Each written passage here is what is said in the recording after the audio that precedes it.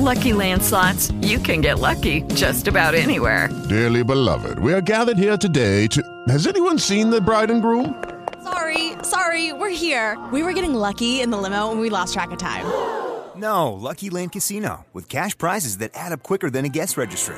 In that case, I pronounce you lucky. Play for free at LuckyLandSlots.com. Daily bonuses are waiting. No purchase necessary. Void where prohibited by law. 18+. Terms and conditions apply. See website for details. Hello, it is Ryan, and we could all use an extra bright spot in our day, couldn't we? Just to make up for things like sitting in traffic, doing the dishes, counting your steps, you know, all the mundane stuff. That is why I'm such a big fan of Chumba Casino. Chumba Casino has all your favorite social casino-style games that you can play for free anytime, anywhere with daily bonuses. That should brighten your day a little.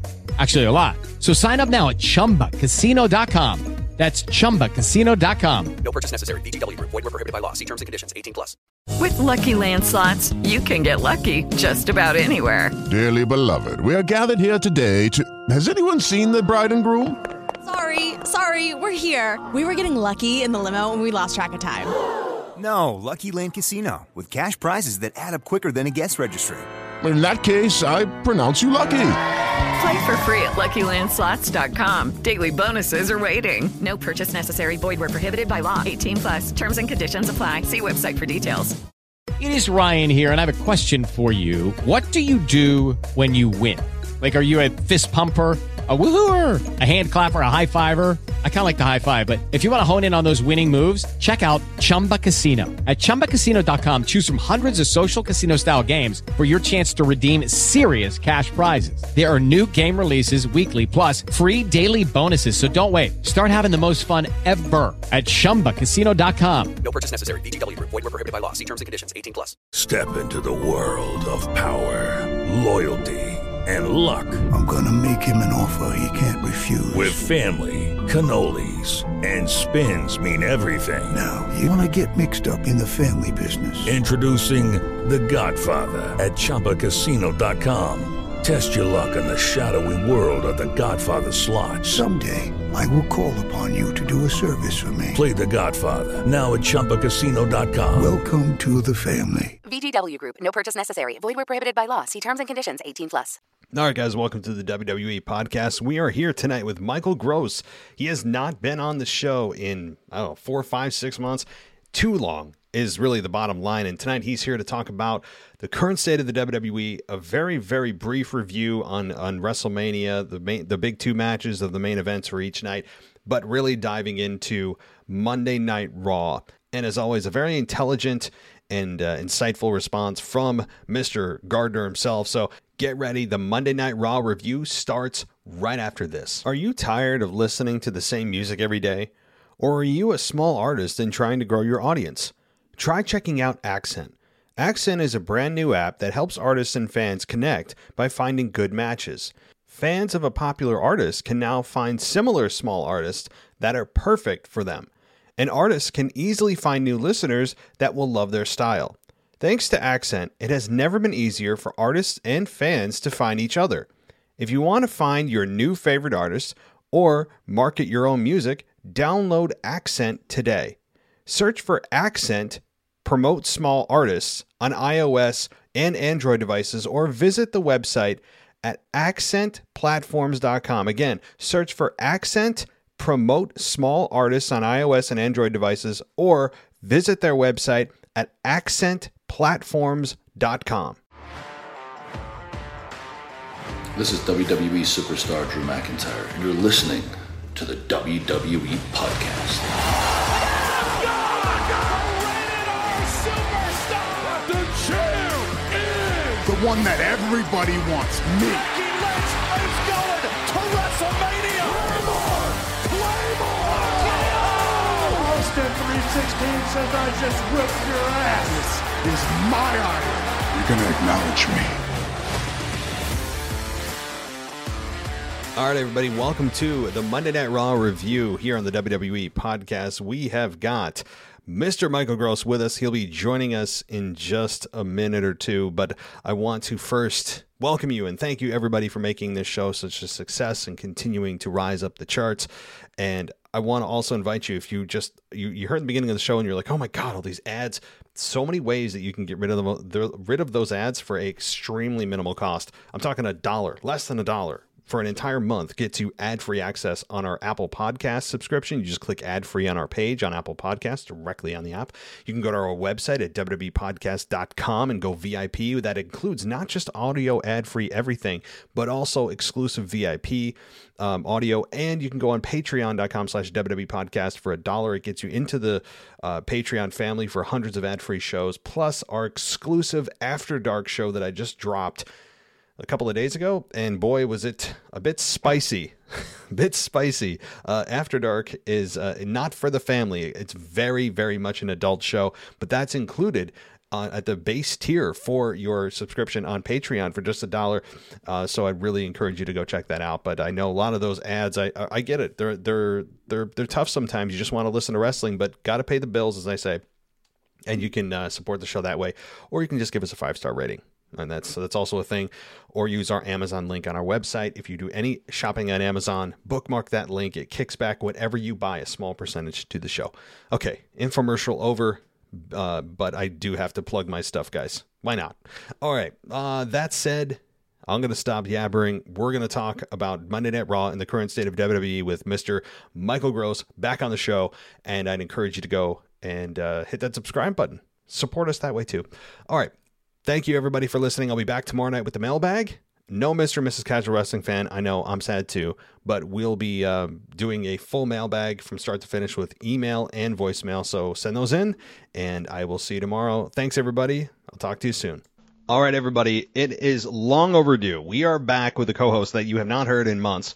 And I'm really glad to have him back. Michael Gross, Mr. Gardner, is back with us tonight to talk about the current state of WWE and, of course, specifically focusing on Monday Night Raw that took place last night on April 11th. And Mr. Gardner, how you doing? It's great to have you back. I'm doing fantastic. I've missed being on the show. I've missed everybody who listens and getting the feedback and the Twitter interaction and involvement. It's just been insane. But I'm glad to be back, and I'm ready to talk a little bit of wrestling whenever you are, man. Yeah, let's do it. We just passed WrestleMania 38. We are now into the post-Mania hangover season, and we are full blast now, really looking at SummerSlam as the next massive destination. But before we look ahead and at the event that just took place last night, I want to ask about your thoughts just in general about where you feel and how you feel about WWE. We just passed WrestleMania 38. A lot happened, and without going, match by match, I am curious though as to your thoughts on that event and where WWE stands right now. WWE is right now, I would say, on parallel to about 1992 to 93. If you haven't read the book series, the Titan Sinking, Titan Shattered, Titan Rebuilt, or something along the lines, can't remember the name of the third, that's where we are right now with wrestling.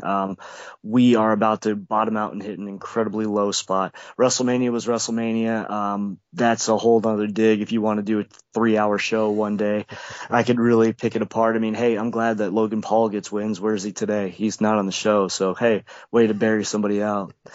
So that's how I feel. That E in entertainment keeps growing and growing, and it's overtaking the 2 W's that were in front of it. So if you guys don't know what I mean, it just comes down to we're getting more into sports entertainment and less into wrestling, and that's really apparent. And Raw tonight is going to be one of those things that I can point out with the reasons why. Well, let me ask you, I guess I'm not going to ask you anything about WrestleMania other than just 2 things, and to me the biggest 2 things that took place were the 2 main events for each night respectively.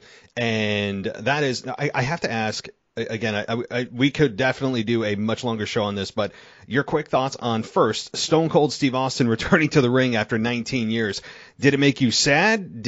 Was it noticeable to you that he was a bit of a step slower and he had his shirt on because clearly he didn't have enough time to get himself into cardio shape that he wanted? And I understand that. Apparently he was only given 3 months notice. But how did you feel about Stone Cold's return? How much longer are we going to grasp at straws? That's how I felt. I mean, obviously the guy's not in the shape he was. Obviously he's lost his step. I applaud him for going out and doing a great job at his age, but it's not going to be a full-time return. All we did was you put a star name from the past on today, which is what they do with all these Goldberg returns and everybody else.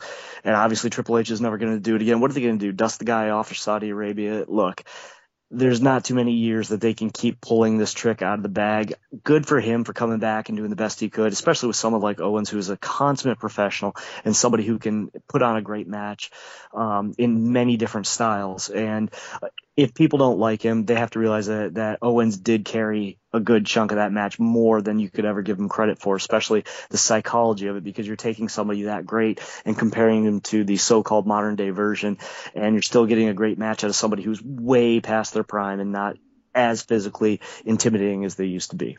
And what about the Roman Reigns and Brock Lesnar main event, night 2? How did you feel about the outcome of that and the quality of that match? Well, the quality was 70%, and the outcome was 70%. Honestly and obviously, we all got robbed of the way it should have been. We all know that Roman Reigns got hurt in real life. His shoulder got torqued, and basically that's why they just kind of had to clean it up as fast as possible. For cleaning it up as fast as possible, it gets an A. But in the psychology and the whole telling a story and going forward, it gets a C+.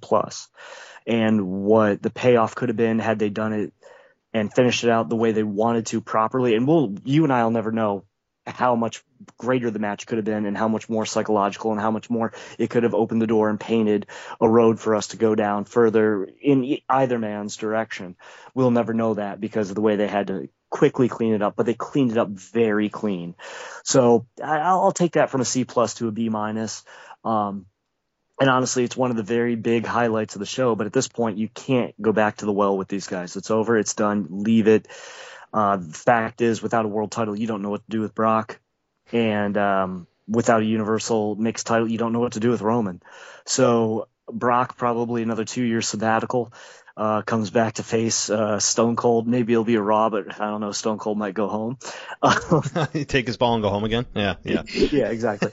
But with Roman, the whole going forward and being Shinsuke, you've already tarnished his legacy, and you've tarnished anything he could be with first losing to Mahal, that you still have that stink from years ago to wash off, then not being taken seriously, then palling around with Boogs. Come on. Does anybody take this idea seriously? No. There's ways that things could have been built, and forcing that. There's so many things that could be done cleaner and better, and forcing Nakamura into the situation afterwards should have taken a lot of time, and you'd have to give him his credibility back, and it won't happen in a month, it won't happen in 2. It has to happen in a long period of time. So we say, yes, he's Shinsuke Nakamura, the king of strong style, not the king of entertainment style. Yeah, well, he's WWE's resident rock star. Don't forget that's how they originally introduced him. Oh yes, how could I be such a fool? Yeah. How could I be such a fool? Look, Shinsuke Nakamura is unfortunately he's been WWEized, and they do not have enough time to build him up as a credible threat. I don't think anybody in this world, even if you just started watching pro wrestling, really could believe that Shinsuke would be the one to beat Roman Reigns. So Shinsuke is nothing more than just, thank God Boogs got hurt, because we got an opponent now for Roman. Because I don't think they had a plan. Honestly, I don't think they even thought beyond WrestleMania as a serious critical thought of, oh crap, what do we do? And Shinsuke fell into their lap with the Boogs injury, and now Shinsuke is in position to challenge Roman Reigns for the championship, the Universal Championship. They didn't make this announcement, but we all know how WWE works, at Backlash on May 8th. So, all right, well, let's get to the current product. Of course, sure. We could get much more into WrestleMania for sure, but as we talk about Monday Night Raw, the show opened with Cody Rhodes. Now, Cody Rhodes, as you know, as everybody knows, was in AEW. He's one of the co-founders. He was VP, and something fell apart with him and Tony Khan. I don't think that he was really fit to be VP. Whatever the VP actually did, it did not suit Cody Rhodes well, and that's fine. I mean, not everybody's meant to be in upper management. He just, whatever roles and responsibilities were in that particular position, what Tony expected, I don't think it was a good fit, and it happens. So, there may be other things we don't know about as outside looking in, but he makes his way back to WWE, and the worst kept secret in all of pro wrestling for the last couple of months, faces Seth Rollins, and now he opens the show here on one of the most overused platforms in all of wrestling, of Miz TV. Can we just please do away with this? They won't ever, because it's an easy show for them to put out there. They can make it anything. But he appears on Cody Rhodes' or Miz TV, and he gets into a spat with the Miz that it eventually leads to a match with these two. But what did you think about this segment and the match with Miz and Cody Rhodes? With Lucky Land Slots, you can get lucky just about anywhere. Dearly beloved, we are gathered here today to... Has anyone seen the bride and groom? Sorry, we're here. We were getting lucky in the limo and we lost track of time. No, Lucky Land Casino, with cash prizes that add up quicker than a guest registry. In that case, I pronounce you lucky. Play for free at LuckyLandSlots.com. Daily bonuses are waiting. No purchase necessary. Void where prohibited by law. 18+. Terms and conditions apply. See website for details. Okay, round two. Name something that's not boring. A laundry? Ooh, a book club. Computer solitaire, huh? Ah, oh, sorry. We were looking for Chumba Casino. That's right. ChumbaCasino.com has over 100 casino-style games. Join today and play for free for your chance to redeem some serious prizes. ChumbaCasino.com. No purchase necessary. Void where prohibited by law. 18+. Terms and conditions apply. See website for details. Hey guys, it is Ryan. I'm not sure if you know this about me, but I'm a bit of a fun fanatic when I can. I like to work, but I like fun too. It's a thing. And now the truth is out there. I can tell you about my favorite place to have fun. Chumba Casino. They have hundreds of social casino style games to choose from with new games released each week. You can play for free anytime, anywhere. And each day brings a new chance to collect daily bonuses. So join me in the fun. Sign up now at ChumbaCasino.com. No purchase necessary. VGW. Void where prohibited by law. See terms and conditions. 18+. Okay, first of all, congratulations, Cody. You came home. The BP thing I won't even touch on because that's another thing I could do days and days and days upon. But, I looked at the ratings report today, and of course it was drastically down. Gee, you wonder why. Let's start out with The Miz. And then let's do a talk show segment that kills like 15 to 20 minutes where you could have in-ring action with wrestlers, like real wrestlers that you actually might want to see. And the match itself, first of all, do we care that it's the first time they wrestle each other in 9 years? No. Can we make it another 9? Yes. Hopefully The Miz is out of the business by then. How many times can we mention Dusty Rhodes in a 2-hour period or have people wear his shirts? I get it. He's gone. He's dead. Now you can take advantage of that as much as Rey Mysterio and Dominic have to wear Eddie Guerrero stuff. We get it. These people have passed away. Let's not beat a dead horse, and I hate to use that saying because it's not the proper one for the situation, but it is. In the context of it all, it was a very scripted back and forth, and I love it when The Miz is trying to make it look like he's breaking kayfabe, and when he starts to scream and try to hulk up, he looks like such a fool. If you really are, you pay more attention not to where you're standing and what cameras pick you up, but you pay more attention to who you're yelling at. And if you're really breaking character and everything, you don't stop when someone puts up their hand. It's just so garbage. The match itself was mediocre at best because The Miz was involved, and gotta love one of the second weakest finisher in the world in the skull crushing finale right next to the big ending. The match just existed. It was out there. It happened. What I get from it is obviously something's going to happen with The Miz. We don't really care about that. They're building, it's more about the story of Cody Rhodes and what's going to happen with him. And obviously we've got Seth Rollins coming out and adding a lot to this because somebody needed to save the segment. And I love the fact that he went from a Jim Jones character straight into becoming Ed Grimley. And if you guys don't know who that is, please look up Ed Grimley and watch the way he moves, and you'll know he's about 2 steps away from Pee Wee Herman at this point. And that's the bigger underlying story, is that this is a conduit to get more time for Rollins and Rhodes to have another match, maybe even better, tear the house down. You'll get an exercise in 2 wrestlers who can wrestle, 2 workers who can work. The only thing that I think was really, really funny about the segment as opposed to the match is that that Cody kept using, the AEW terms and the real terms, like it's a wrestler, sports entertainer, the belt, it's a title. Oh yes, because I see the direction of this as he's supposed to be leading some kind of rebellion of the way it was. Well, if it was, then he wouldn't have never came back. Sorry, folks, I got news for you. This one's going to fall flat on its face. And then the other part is with Rollins. Do you notice that? His character is here's another flashback for you from the early 2000s. Kizarny is mixed with Willy Wonka. And as much wannabe father James Mitchell from WCW and ECW that you can handle. That is what that character is. And if you don't know what I'm talking about, you're either young, and if you love me and you love what I say, you're going to look it up on YouTube and you're going to say, wow, yep, that's what I got. I like that analogy, and I would definitely recommend that you guys YouTube that if you don't know what he's saying. It is a very accurate analogy, and I will say this about I was glad you brought up the terminology, because that's the one thing I was like, oh, he's gonna hit that, because it also hits our generation. Like, I mean, I know you're older than I am, but I still was the part of the generation that, you know, the word wrestling wasn't a dirty word until Vince made it a dirty word, 15 years ago, 20 years ago, when, oh no, they're superstars. They're not wrestlers, which is the most like just corporatized version of wrestler ever created, and I don't like that term. I still don't like that term. You can be a superstar, but you earn that title. You don't just automatically get that title because you're a WWE wrestler. You are a wrestler. You are in the ring wrestling professionally, and I understand it's on amateur wrestling. I'm not even going to get into that, but the word professional wrestler to me sounds more legitimate than superstar. It just sounds better than that, even though they've rammed it down our throats for 20 years.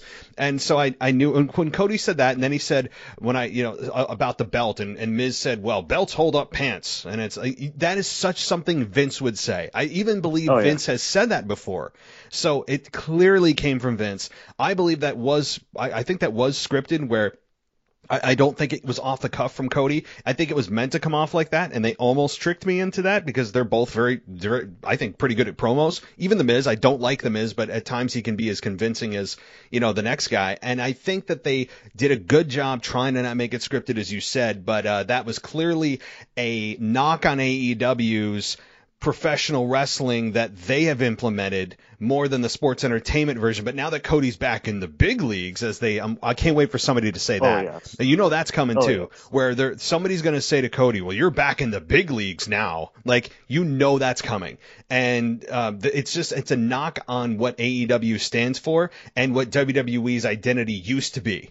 And I think that's what that was a part of. But as far as this match goes, I really didn't have a problem with it. It was fine. It was good. As much as I hate The Miz's character, and he is the most unevolved character of all time over the last 15 years. Like, he has not changed nearly at all. His sayings, his music, his outfit, almost nothing has changed from The Miz, which is a part of also why I can't stand him.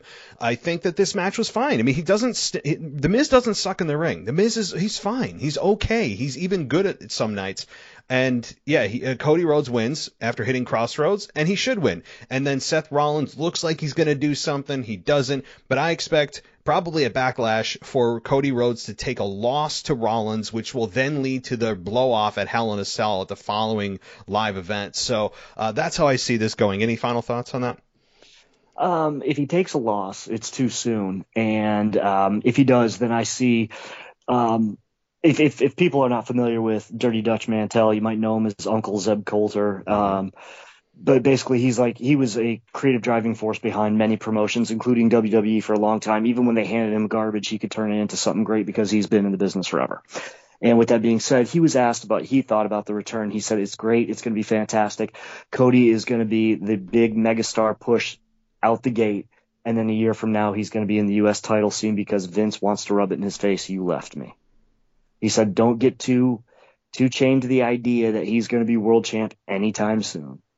And maybe that's why he signed this so-called really long-term contract. Because, I mean, people who've been in this business forever and know this business back and forth, they know the attitudes and what they will promise you versus what they deliver. Remember, Bad News Brown was also told he could be the world's first black champion in the WWE. And we see how that happened. Yeah, really, exactly. And I know that, and I do like at least that they have created a mission statement for Cody. I'm glad that they did that off the bat. And is he leaning a little bit too much and pulling on the heartstrings of Dusty? Yeah, I mean, I don't mind if he mentioned it once and then moved on, but it seems to be that's something I think we're going to hear over and over and over. This is for my father, the belt he could never win, which actually isn't totally true if people know their history about the belt that Dusty won, by the way. But we'll go with it. So Dusty Rhodes is going to be mentioned many, many, many more times. And I at least like they have a direction for Cody. Like, he didn't just come in and he's floundering about. He's with a top flight performer of Seth Rollins. You know their matches are going to be really, really good. And you know that eventually it seems as if Cody's going to set his sights on Roman Reigns. And that'll be a fun program, and one that is possibly believed that he could beat Roman Reigns. He's never faced Roman. There's nobody credible right now enough to beat Roman Reigns outside of Drew McIntyre that I imagine they do at SummerSlam, but we'll see. So my final question on you about Cody is, do you think that Cody Rhodes has any shot of beating Roman Reigns whenever they finally do collide for the belt? Not as long as Veer Mahan has a say-so in it. That's for you, DJ Kuzma. That's for you, baby. Oh, see, DJ gets shout-outs. I love it. Yes. Okay, no, let's does he have a chance? No. At least not within the year, maybe 2 years. I just don't see how they can make that happen. There's going to have to be a lot of things behind Cody. We're talking a win streak of win streaks. You can't drop anything, and if you do, it's by DQ or a count out. He cannot be pinned or submit in any way, shape, or form to build up to Roman. I mean, how many more days do we have to tack on that you've been a champion? In my day, it was he's been champion for a year. Wow, that's awesome. I know there's 365 days in a year. I don't need a day ticker, okay? I just don't understand. That's something they started, like 10 years ago? It's the modern era. I've been champion this many days. Okay, whatever. Small victories. How about a year and a half? I like that. It sounds better. It's cleaner. Yes. It seems more time than 864 days. But will he be champion next week? Well, I don't know. He's wrestling Richie Farts a lot. Come on. I think he will be. With Lucky Land Slots, you can get lucky just about anywhere. Dearly beloved, we are gathered here today to... Has anyone seen the bride and groom? Sorry, we're here. We were getting lucky in the limo and we lost track of time. No, Lucky Land Casino, with cash prizes that add up quicker than a guest registry. In that case, I pronounce you lucky. Play for free at LuckyLandSlots.com. Daily bonuses are waiting. No purchase necessary. Void where prohibited by law. 18+. Terms and conditions apply. See website for details. Mm-hmm. So, no. The short answer is no. That program is going to be at least a year away from now. And who knows, Roman could still be champion then. But if he is, they really are going to have to pull.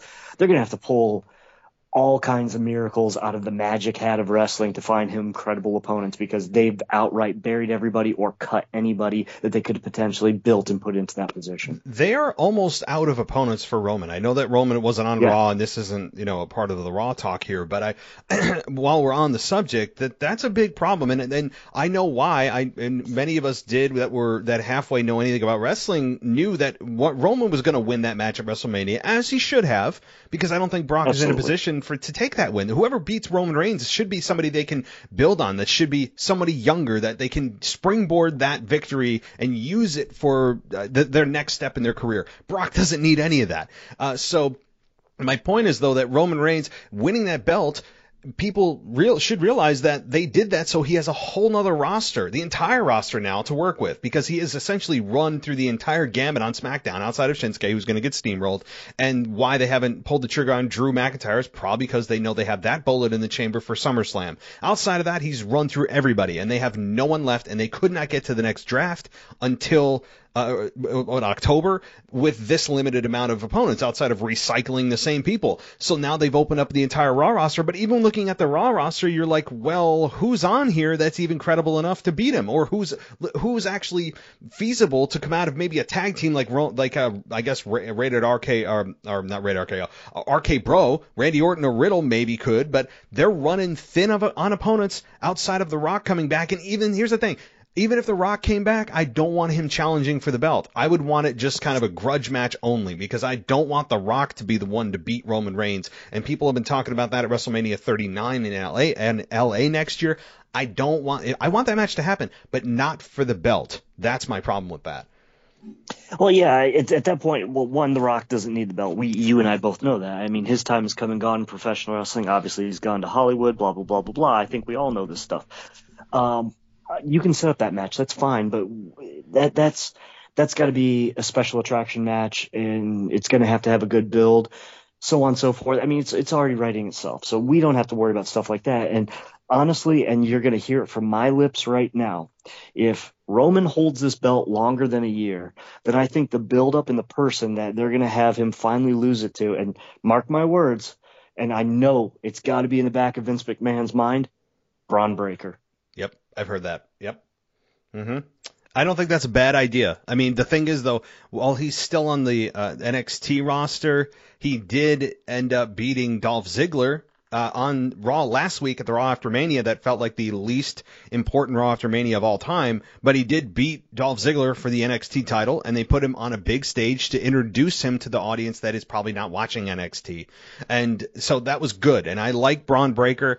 I've heard that name before. I think it's plausible, but they have a lot of work to do. They need to make him look like, the second coming of Jesus Christ in order to have him feel like he could beat Roman Reigns within the next year. But I absolutely could see in a year, we're talking post-Mania 39, we're all going, holy crap, Roman is still champion. What do we do? Like, I could see that. People are going to lose their minds, but I could see it.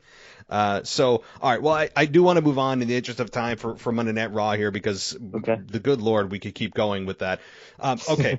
Veer Mahaan. Speaking of the devil here, the beloved Veer Mahaan ends up beating Dominic Mysterio. And he beat him. It's called the cervical clutch, I believe, is the name of his finish. And after that, though, he continued the hold on Mysterio and continued it. The officials had to come out and pull him off. And Mysterio was then taken to the hospital.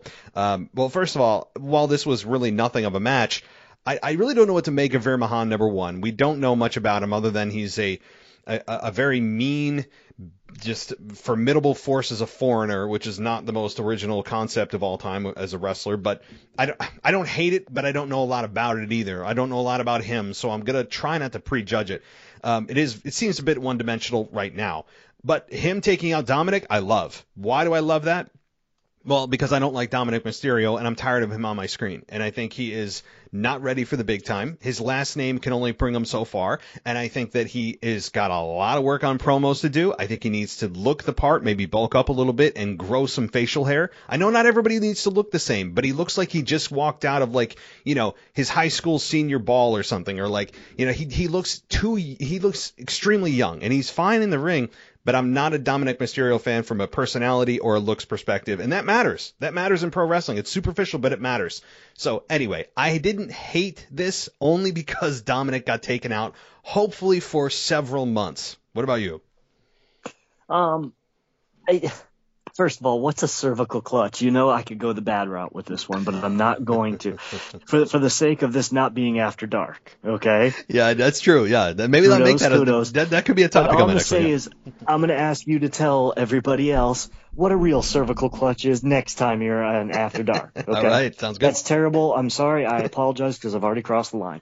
But let's get down to it. One, I kind of like the name only because I also like old school names of finishers. Not everything has to have some stupid name that's named after the wrestler performing it. I'm not a big fan of them renaming moves to begin with, like, making the Scorpion Deathlock the Sharpshooter, so on and so forth. It's a little bit different.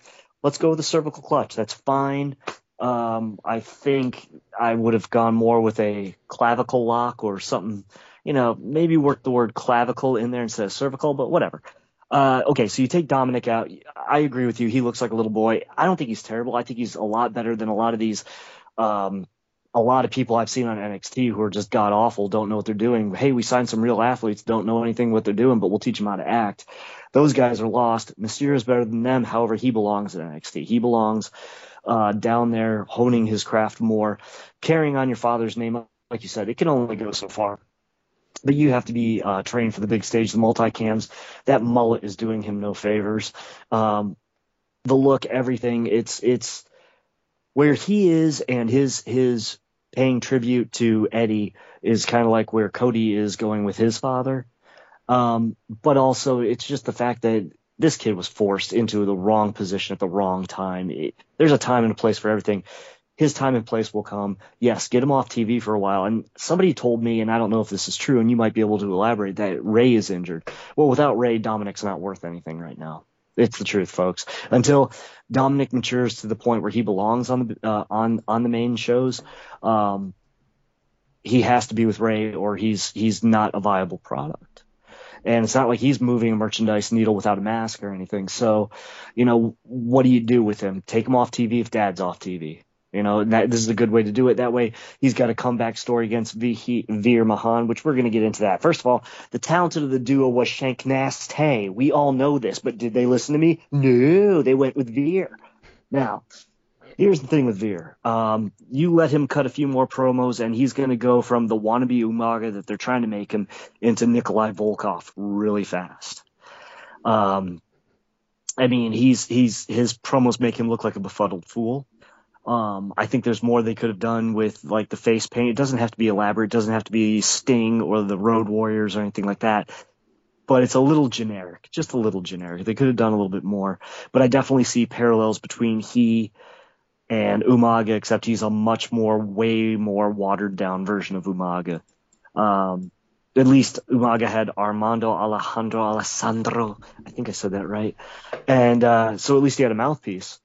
And Veer does not, and that shows in his promos that, dear Lord, he's not ready to cut a promo.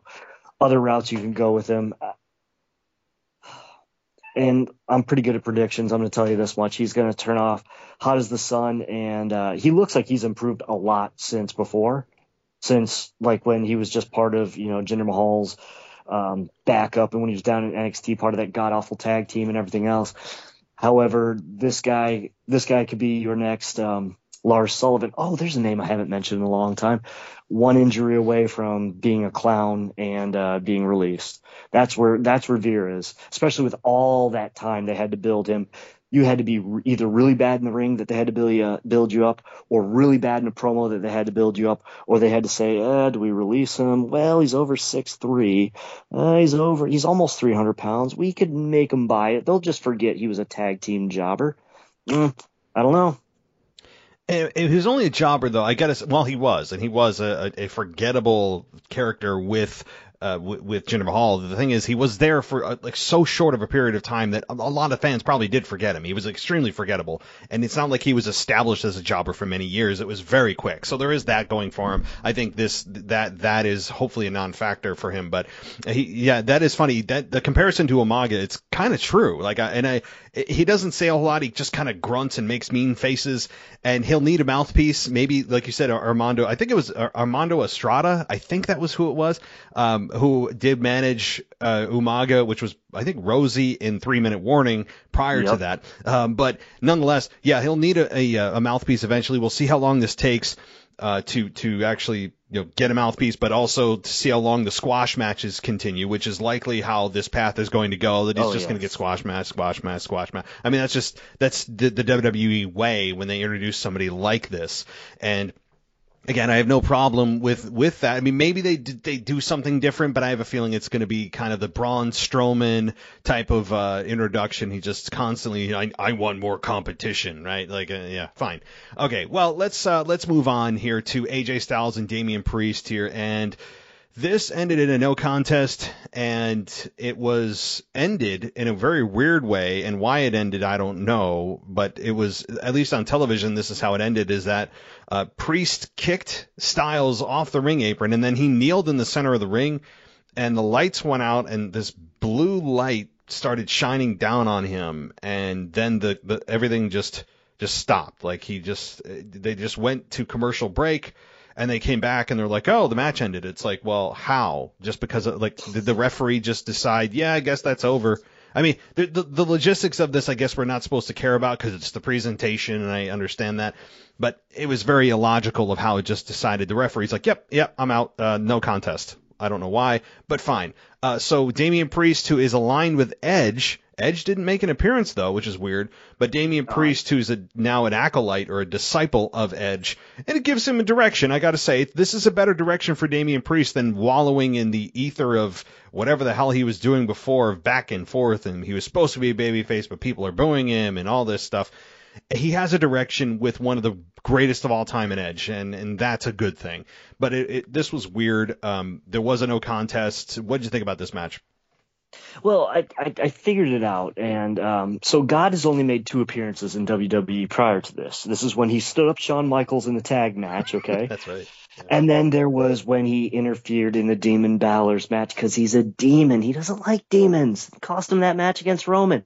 And now he's like, I don't like AJ because he's a Christian, but I heard he maybe messed around on his wife once or something. Who knows?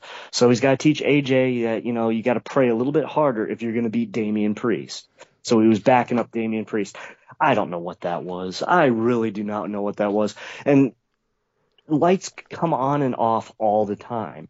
You look back to the Retribution when all of a sudden the lights would all go weird, but people kept wrestling. They just didn't stop and be like, oh, that's the match. Mm-hmm. It's so silly to me that it's, okay, that's that E superseding the W in WWE. That's that entertainment and forget the wrestling. I've never seen a match just let's throw somebody out and change the lights and call it a day. You don't even have a situation like, okay, we look back to the NWO WCW era. You could say, well, Sting was in the rafters and everything, all the lights mysteriously shut off, and all of a sudden there's a spotlight on Hogan and you see Sting up there with his baseball bat. They're calling the match because obviously it looks like Sting's going to interfere. Okay, he's making his presence known. We have no presence known. We have no reason, no basis, no idea of what could happen or who did this. Let's just put a spotlight on him. I just don't get it. That one blew my mind. And was it Edge? Who's Edge helping? Is it Christian? Another defection? I don't know. So maybe it's the Edgeheads. Oh, please, God, no. The Edgeheads. Yeah, I haven't heard that term in a while. But yeah, look, the weirdest part about this is not even the fact that it just doesn't make sense. The referee would just be like, yep, this is over. But beyond that is, I thought this character was not told to us that it had magical powers like Undertaker. I mean, all of a sudden he kneels and the lights just bend to his will, and everybody, it was weird. Edge's character was not built around having wacky superpowers, and therefore they shouldn't be transferred to Damian Priest. And all of a sudden Damian Priest is like, yep, I've got a little witchcraft going on here. I'm going to add that to my gimmick. It's just like, no, that's not how this unholy alliance came together. There was nothing, in fact, that had anything to do with any kind of hocus pocus, but now that's been added.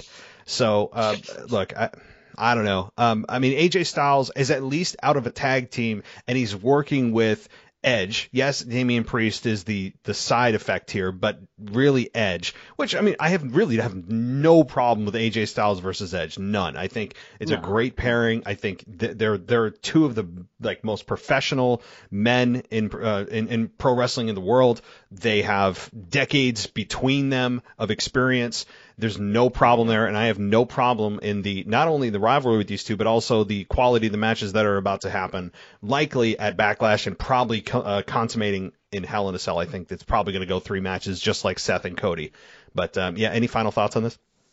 Well, if they could sidebar this into Damian doing his own thing, because he really does not need to be interjected into an Edge and AJ Styles program. You could use Edge as the catalyst why Damian Priest just has turned his back on everybody.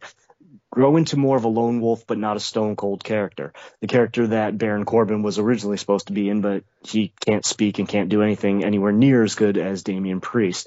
And have him develop his character as basically a man who trusts nobody and a man who aligns with nobody.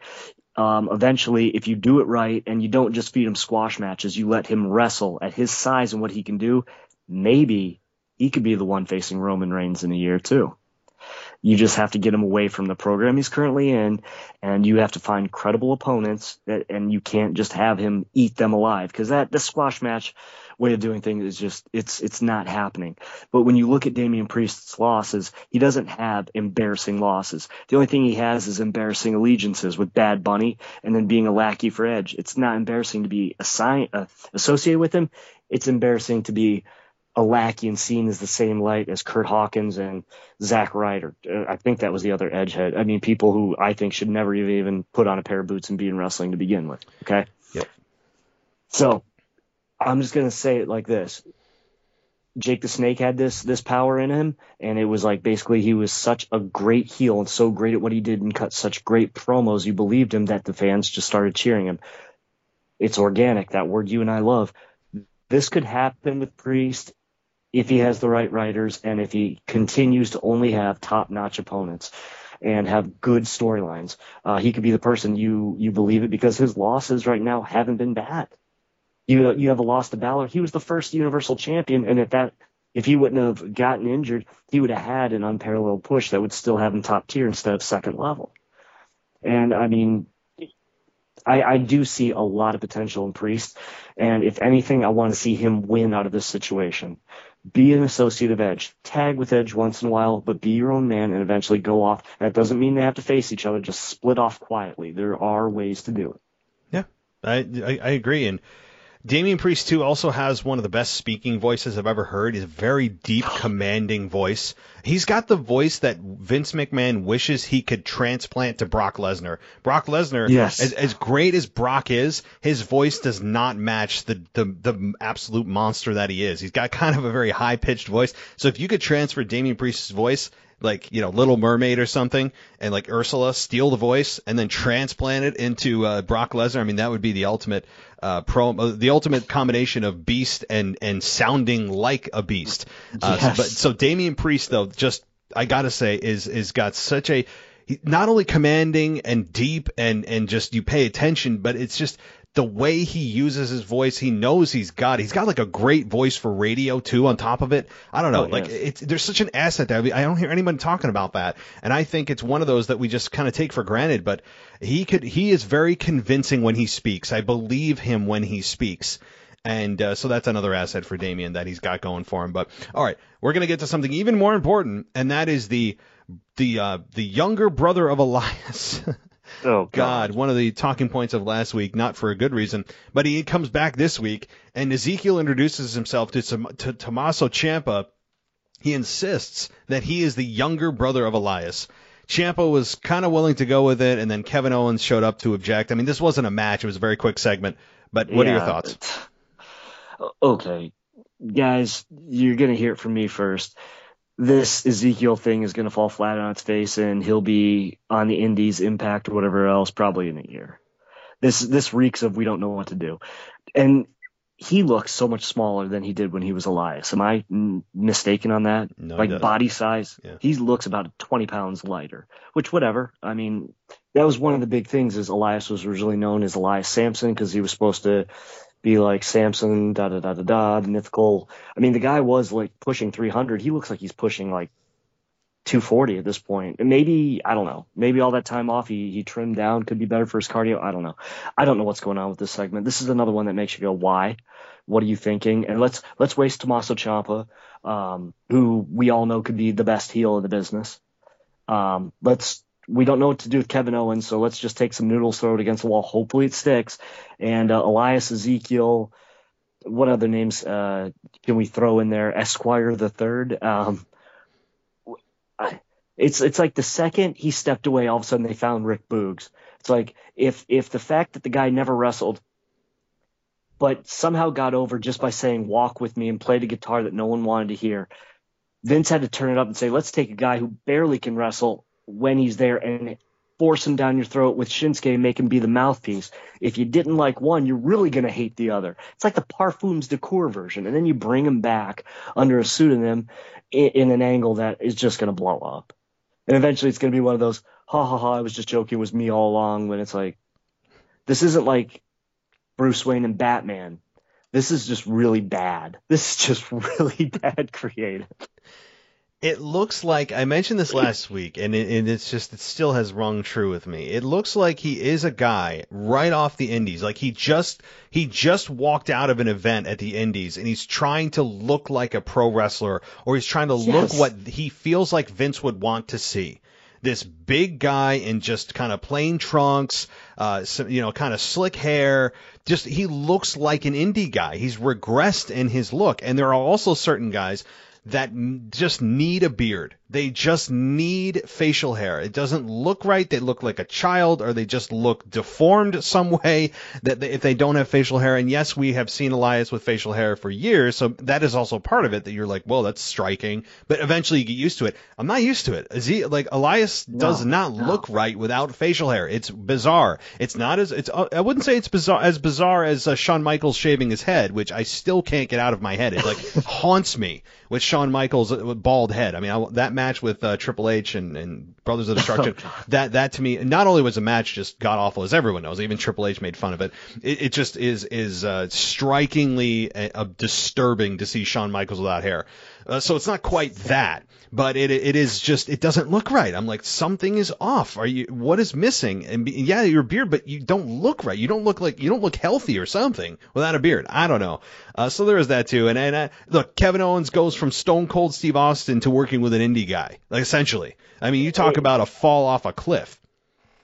And then you have like this weird tweener polarity. You don't know if Kevin's a face, a heel. He's giving Austin all the props in the world and wearing a Dusty shirt, but yet he's calling out Ezekiel, who didn't do anything to anybody.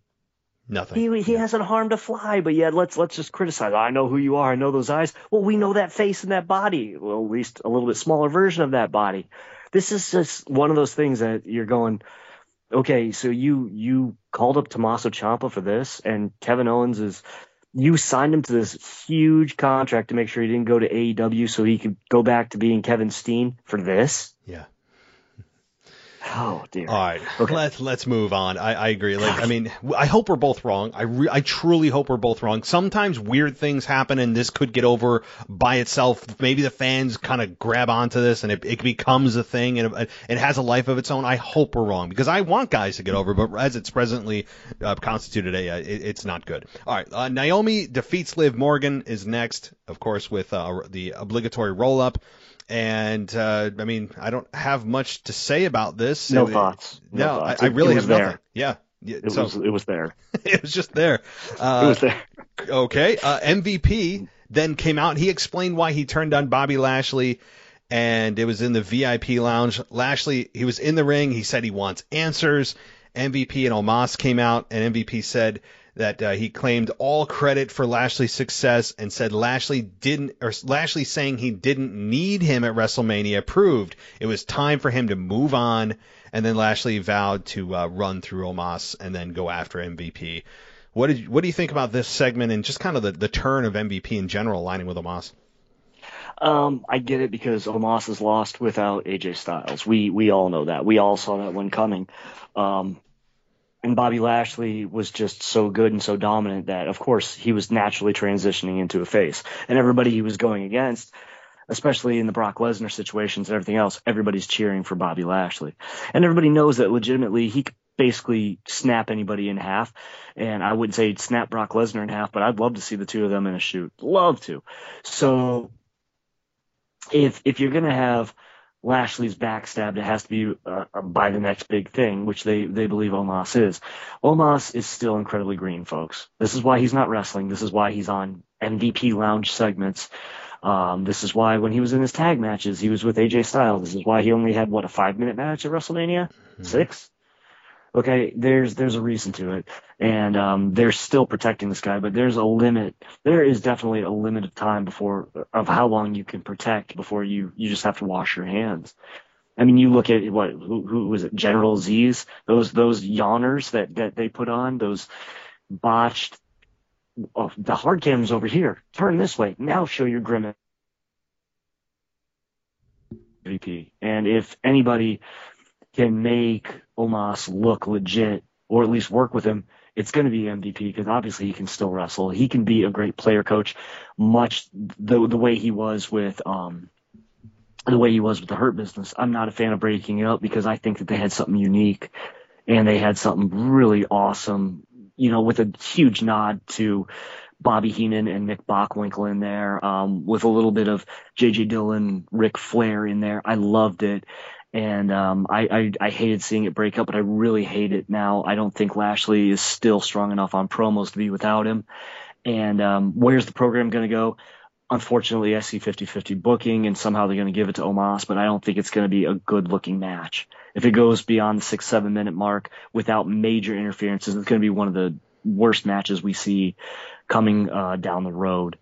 And I just want better things for Bobby Lashley. Of course, you could always revisit Bobby Lashley and Roman Reigns, because I believe he could snap Roman Reigns in half. So there's another person that could be credible as long as you keep him in main event style.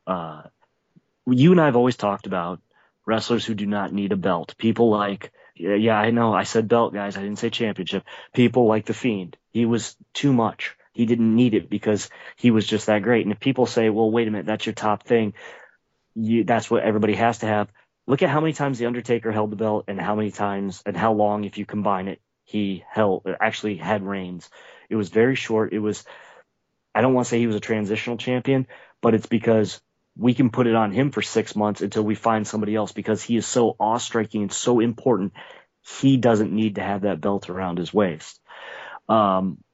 So we talk about like characters like that, and I look at people like Lashley is someone who can go either way, but he has to wrestle people who don't need the belt. He can go against a Seth Rollins. That's good, because they can work programs without it being for a championship, and you still care about that storyline. You can go against Kevin Owens in the right light as long as he's not doing goofy stuff, and we can care about that. But if you work him in these programs with Omos and then Veer Mahan and whoever else, if he goes and has a program against Roman down the road, you're not going to believe in the character. Okay, it was a lot to say, but I got it out. I didn't think you had that much about this segment. Well, good. That's good. No, my analysis on this isn't going to be as lengthy.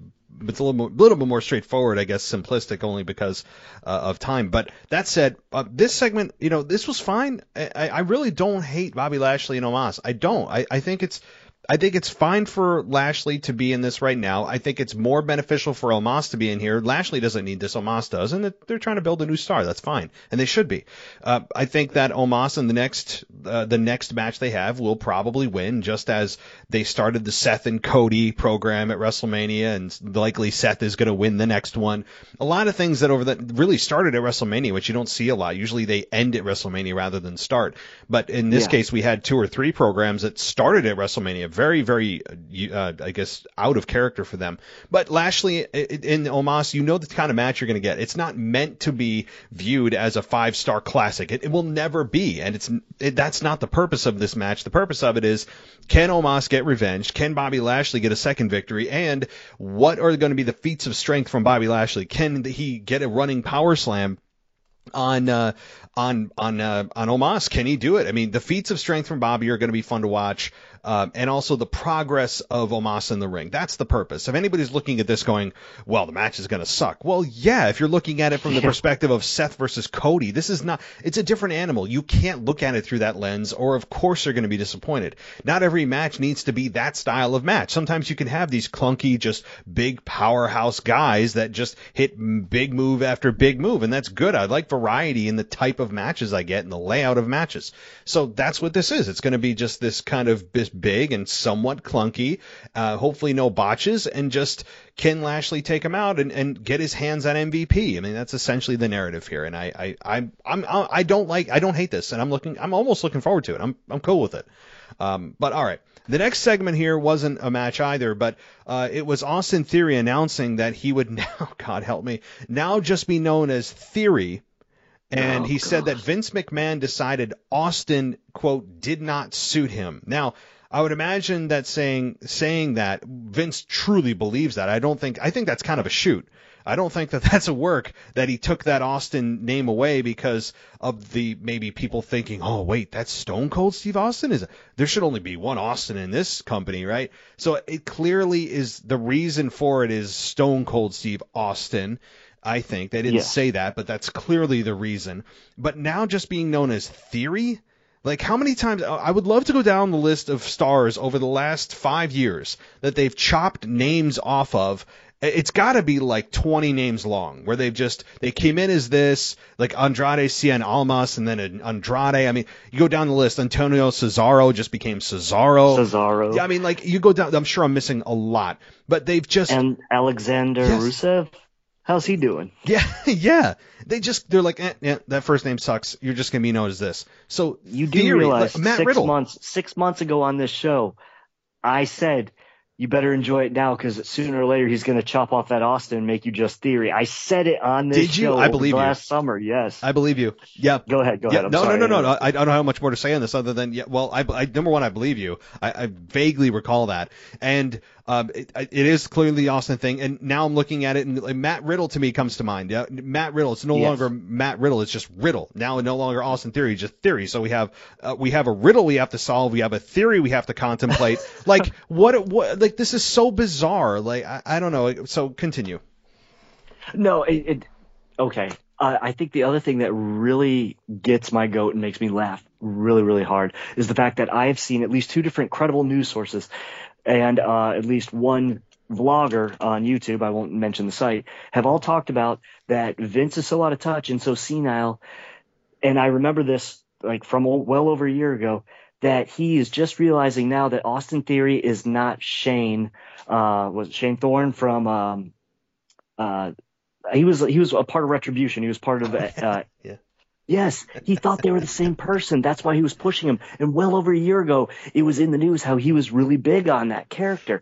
Now, if you research it, Shane, when he was Shane Thorne in The Mighty Don't Kneel, their original tag team that was on the Indies before they became, was it TM30 or something like that, TM60 in NXT. And then, of course, they broke up, and Miller, I think, went over to New Japan, and he stayed on, and he got put in that whole Retribution debacle that was just a train wreck.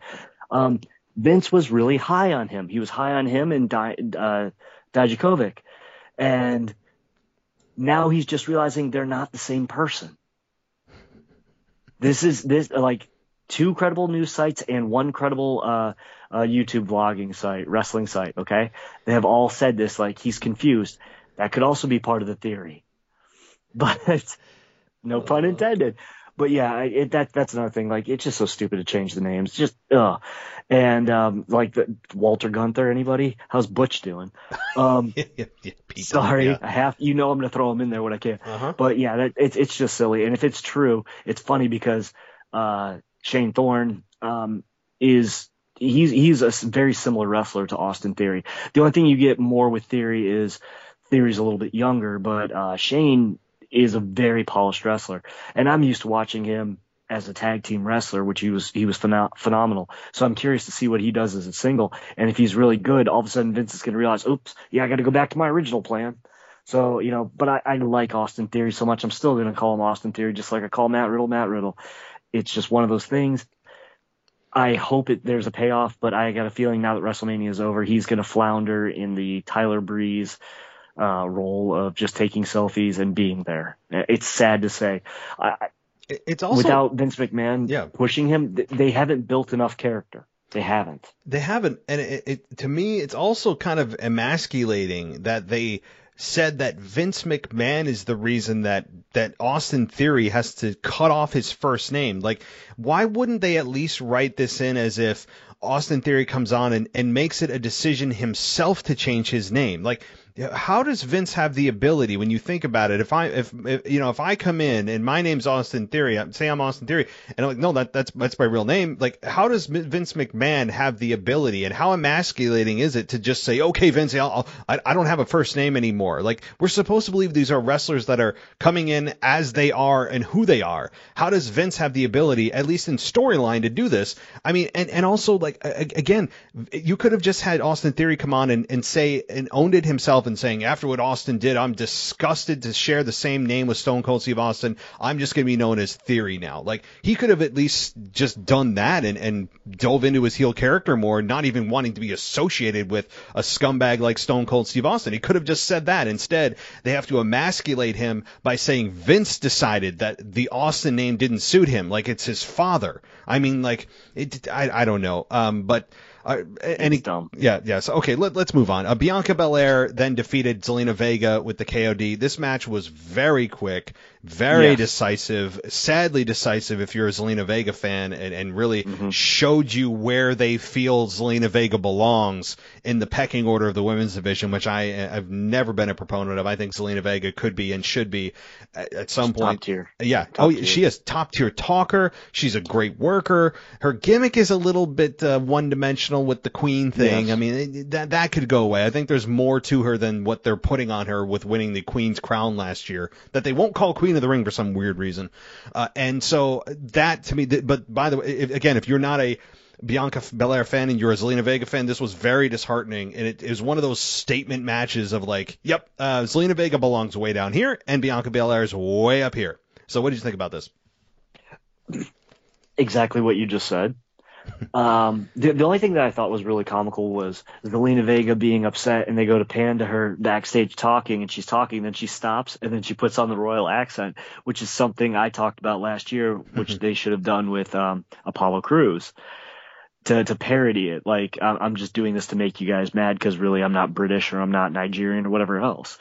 That's the only thing I liked about this whole thing, was that quick little, okay, I'm going to fake it for the crowd kind of thing. Aside from that, I mean, she's Tia Trinidad, her real name. She is so incredibly talented. I mean, she is top tier. Maybe it's because she's so much smaller, but they still put the woman's strap on Alexa Bliss before, and Alexa Bliss made it work. Alexa Bliss, like I said, is second tier. In her work, she's not quite, the Sasha Charlotte level, but entertaining. Now, before people say, well, I hate the entertainment, cutting promos and believing a character, Bliss can do. Now, when they give her the supernatural stuff, no one can pull that off. It's just inane. It's garbage. But does she buy into the character when you don't do all that? Yes. And can she make the character an actual character and separate from Alexa? Yes. So that's why I see those things with somebody like Alexa. Maybe that's why she got world championship pushes. But as far as Zelina goes, it's very disheartening. Bianca continues to do her same Bianca matches. I get that you're really strong, but doing those, I mean, you've got like the smallest female competitor above your head, and you're just doing mini dips while you've got her in the gorilla press position. Save that for a Haas woman. Save that for Rhea Ripley above your head. Okay. It doesn't compute. It's like, best way I can put it is a long time ago, WCW, Lex Luger, when he was getting his world title push against Hogan, they talked about every week, who could he rack? Well, last week he racked Scott Norton, but this week, can he rack Juventud Guerrera? Isn't Juventud Guerrera 160 pounds? If he can't, there's a problem. I can rack Juventud. So if she's going to pull out the power moves, you don't do it on a small person. Of course, this sets up Sonya Deville. Now, first of all, have you noticed Sonya Deville's face is looking very plasticky? She wears a lot of makeup. A lot of makeup. Yes. Way too much. And I don't know what Sonya's in-ring ability is like at this point. Now, maybe all this time she's taken off was because she was mediocre in the ring and she wants to be top tier and she's been honing her craft. If so, cool. Now we've got a storyline all built in. But I'm going to ask you this, and I've been really weary of this question. Who was the last person that Sonya Deville had a problem with? Mandy Rose, I think. But before that, the person she refused to let wrestle was? Naomi? Naomi, yeah. Okay. I'm afraid that this could become a racial. Oh God, they won't dare. They wouldn't dare. Won't dare. They wouldn't dare. But I'm afraid that some group might say it is there. Like, well, she's only had a problem with this one, or why is she coming out of retirement only to face an African American female champion? Can you see something silly like that happening? Oh Lord! Because in this day and age, there can always be someone who takes one thing wrong. And honestly, if DeVille hasn't improved from when she was wrestling as an active wrestler, and if Bianca still does the same moveset she always does, we're not going to get a great match. Now, if Sonya has improved and Bianca is holding back some cool stuff for a bigger match, like she does like at WrestleManias and SummerSlams, then yes, we're going to get something really cool. And that's kind of like where I hope it goes. But then is Sonya going to step out of that role forever?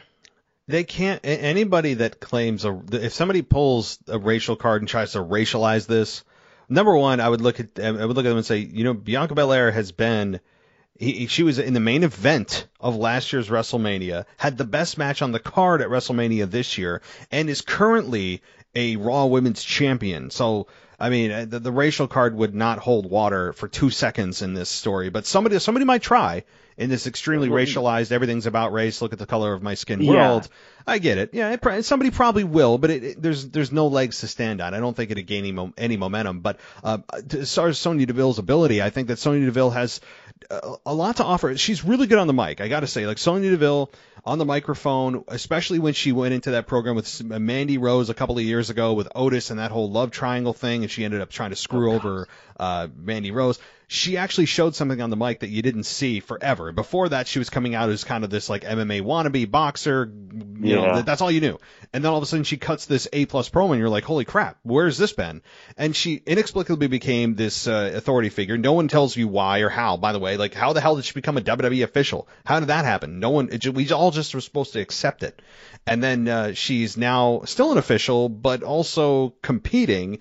Very weird there. But as far as in the ring, I don't have any concern about her in the ring. I think she'll be fine to good.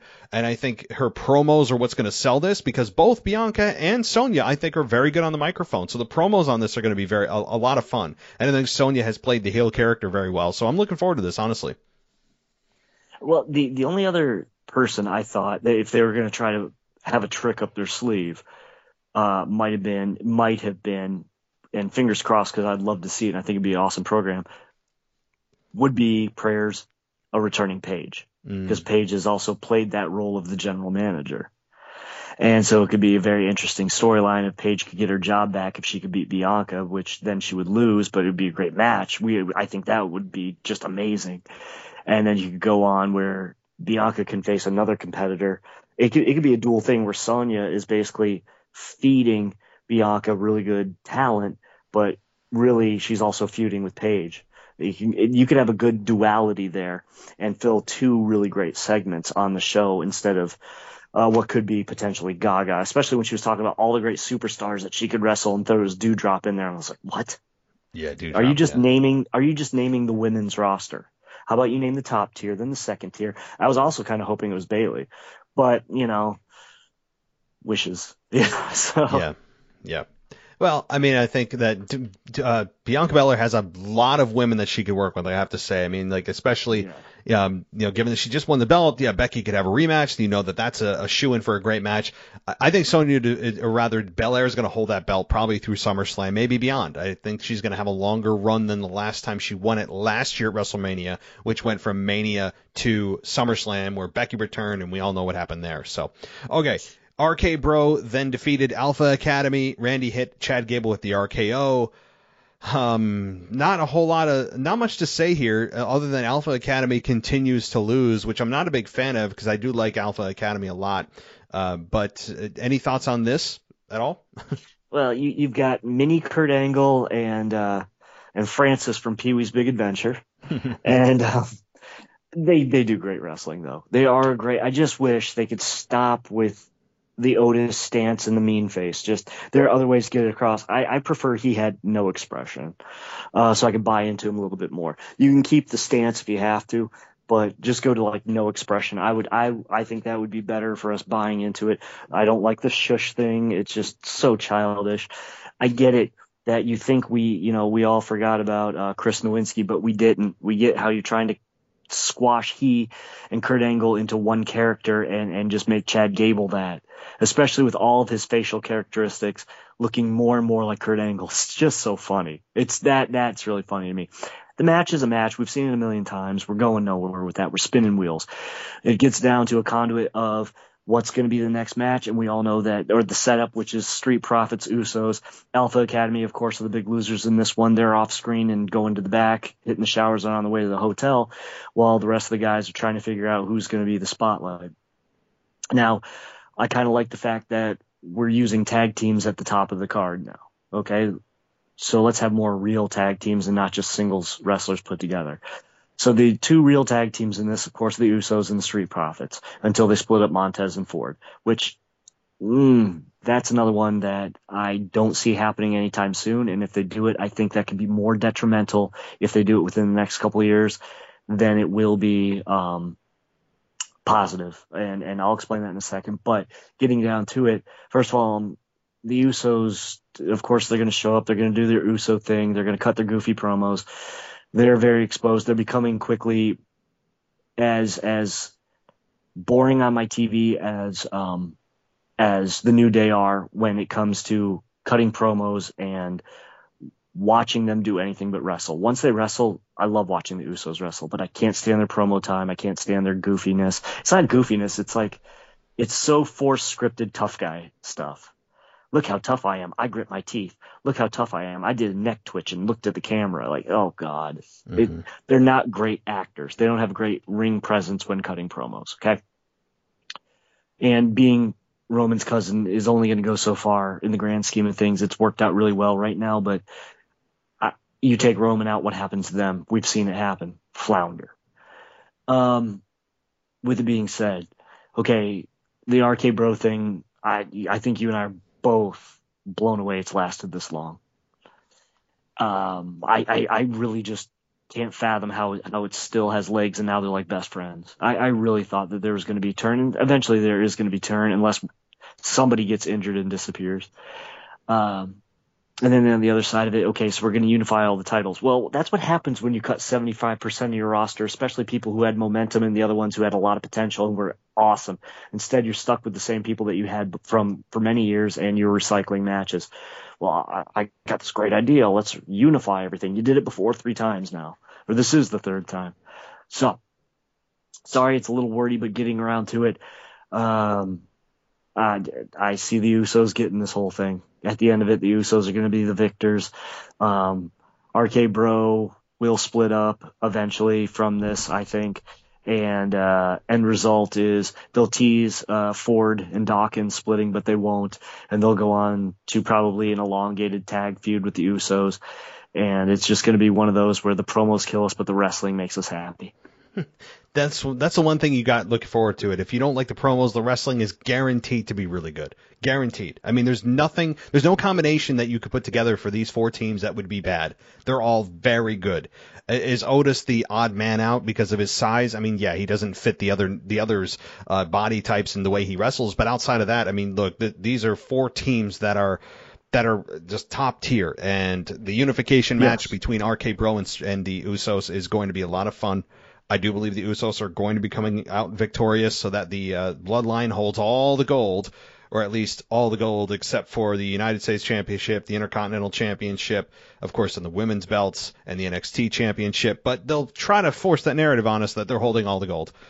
Maybe they eventually will. I mean, hell, maybe they have somehow do absorb the U.S. and Intercontinental title. I mean, who knows?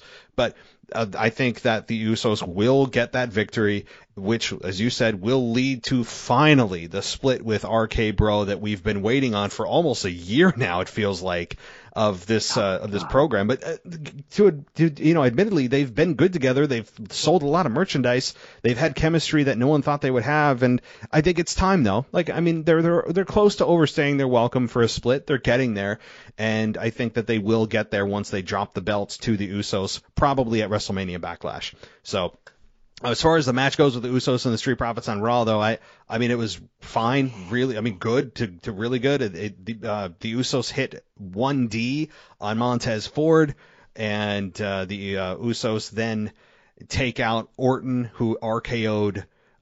He RKO'd Montez Ford, I think, and then the Usos took advantage of a distracted Randy Orton to stand tall after double super kicking Randy Orton, and they closed the show holding the belts, all 4 belts up. So, any thoughts on that before we close things out here? I mean, it's a classic belt segment. See who gets more cheers by holding your belt higher.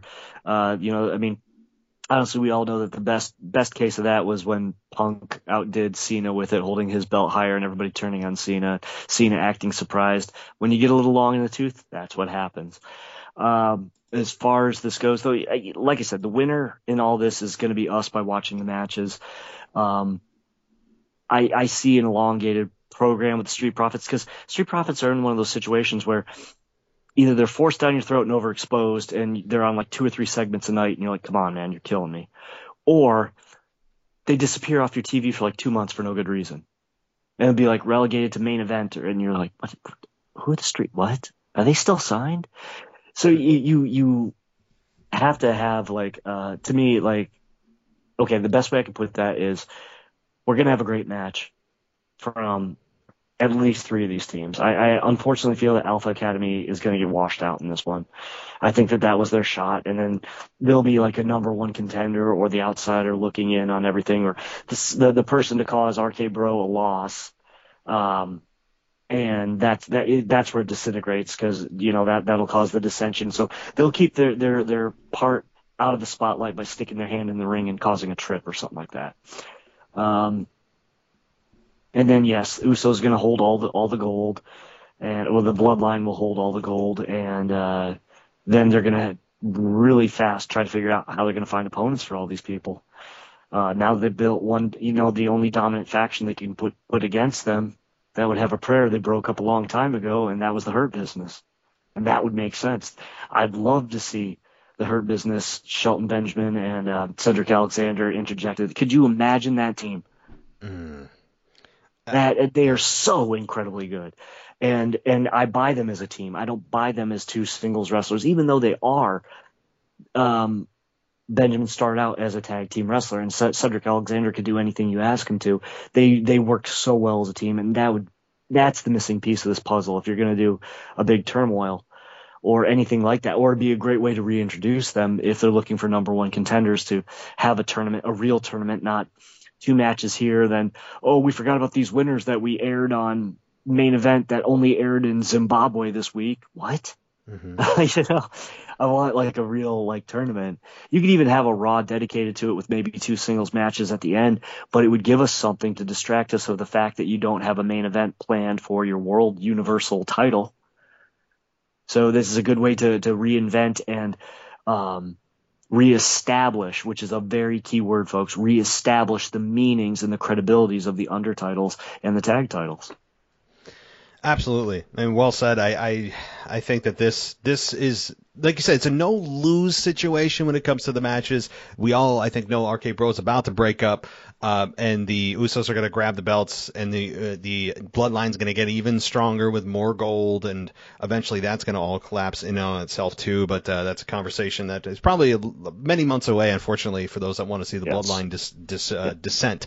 So, all right, well, very good. Any other thoughts or final questions before you wrap it up, or any shout-outs? Well, definitely some shout-outs. I want to say happy birthday to one of my oldest friends in life. His name's Michael Elwood.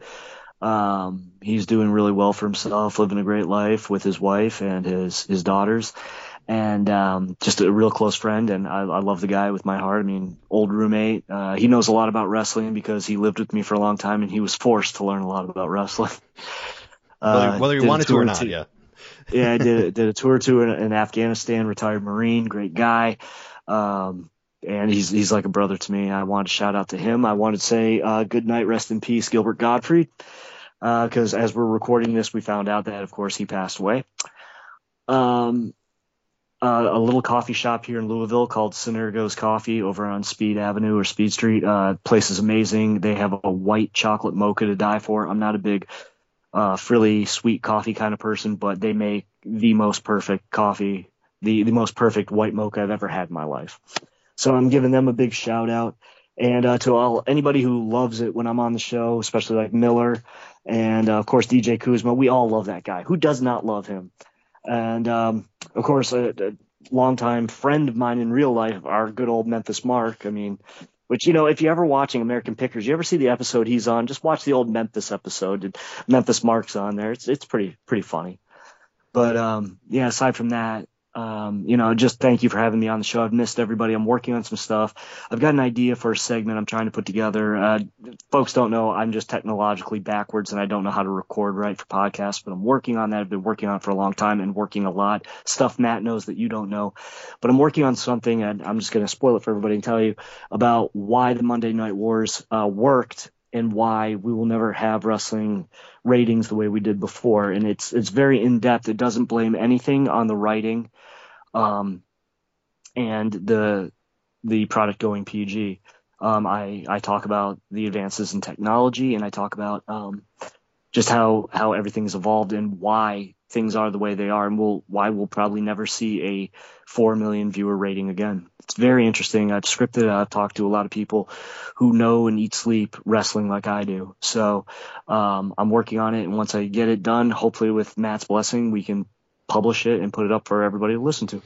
I'm really looking forward to that, because you're taking away some of the very easy excuses for that rating never happening again, of, like you said, the writing, which people would blame it on, or, it's a TV rating. Those easy things that you said right off the bat that you're not going to be using as reasons for that rating never happening again is pretty cool, because now it's like, whoa, what could it be, right? So that's a good hook, and I like how you're diving deeper than just surface level on this. So this is going to be a great listen, and I promise you guys, as soon as it's sent to me, I'll get it up for everyone to listen to. So this has been a lot of fun. It's been way too long. I know you're busy as hell with your job. You're yes. 80-hour weeks. I mean, I'm busy in my own right with everything else I got going on. But we're gonna definitely have to hook up in short order again. We'll somehow find an hour or so to reconnect. Yes. Hopefully not SummerSlam, maybe sooner than that. But we'll definitely be in touch. Awesome. And as always, I think I said it before, but at 144Captain on Twitter, find me. You want to talk wrestling? I'm always game. Always. That's true. That's a fact. That's a verifiable fact, yes. So, all right, very good, buddy. I will be talking to you soon, and try to get some sleep. Don't work too hard. All right, thanks. All right. Good night, everybody. Good night. Thanks for listening to the WWE Podcast. Don't forget to subscribe on your favorite podcast app so you don't miss a show, or head to WWEpodcast.com. And for all of these shows ad-free, head over to patreon.com/WWE Podcast. Until then, we'll see you next time.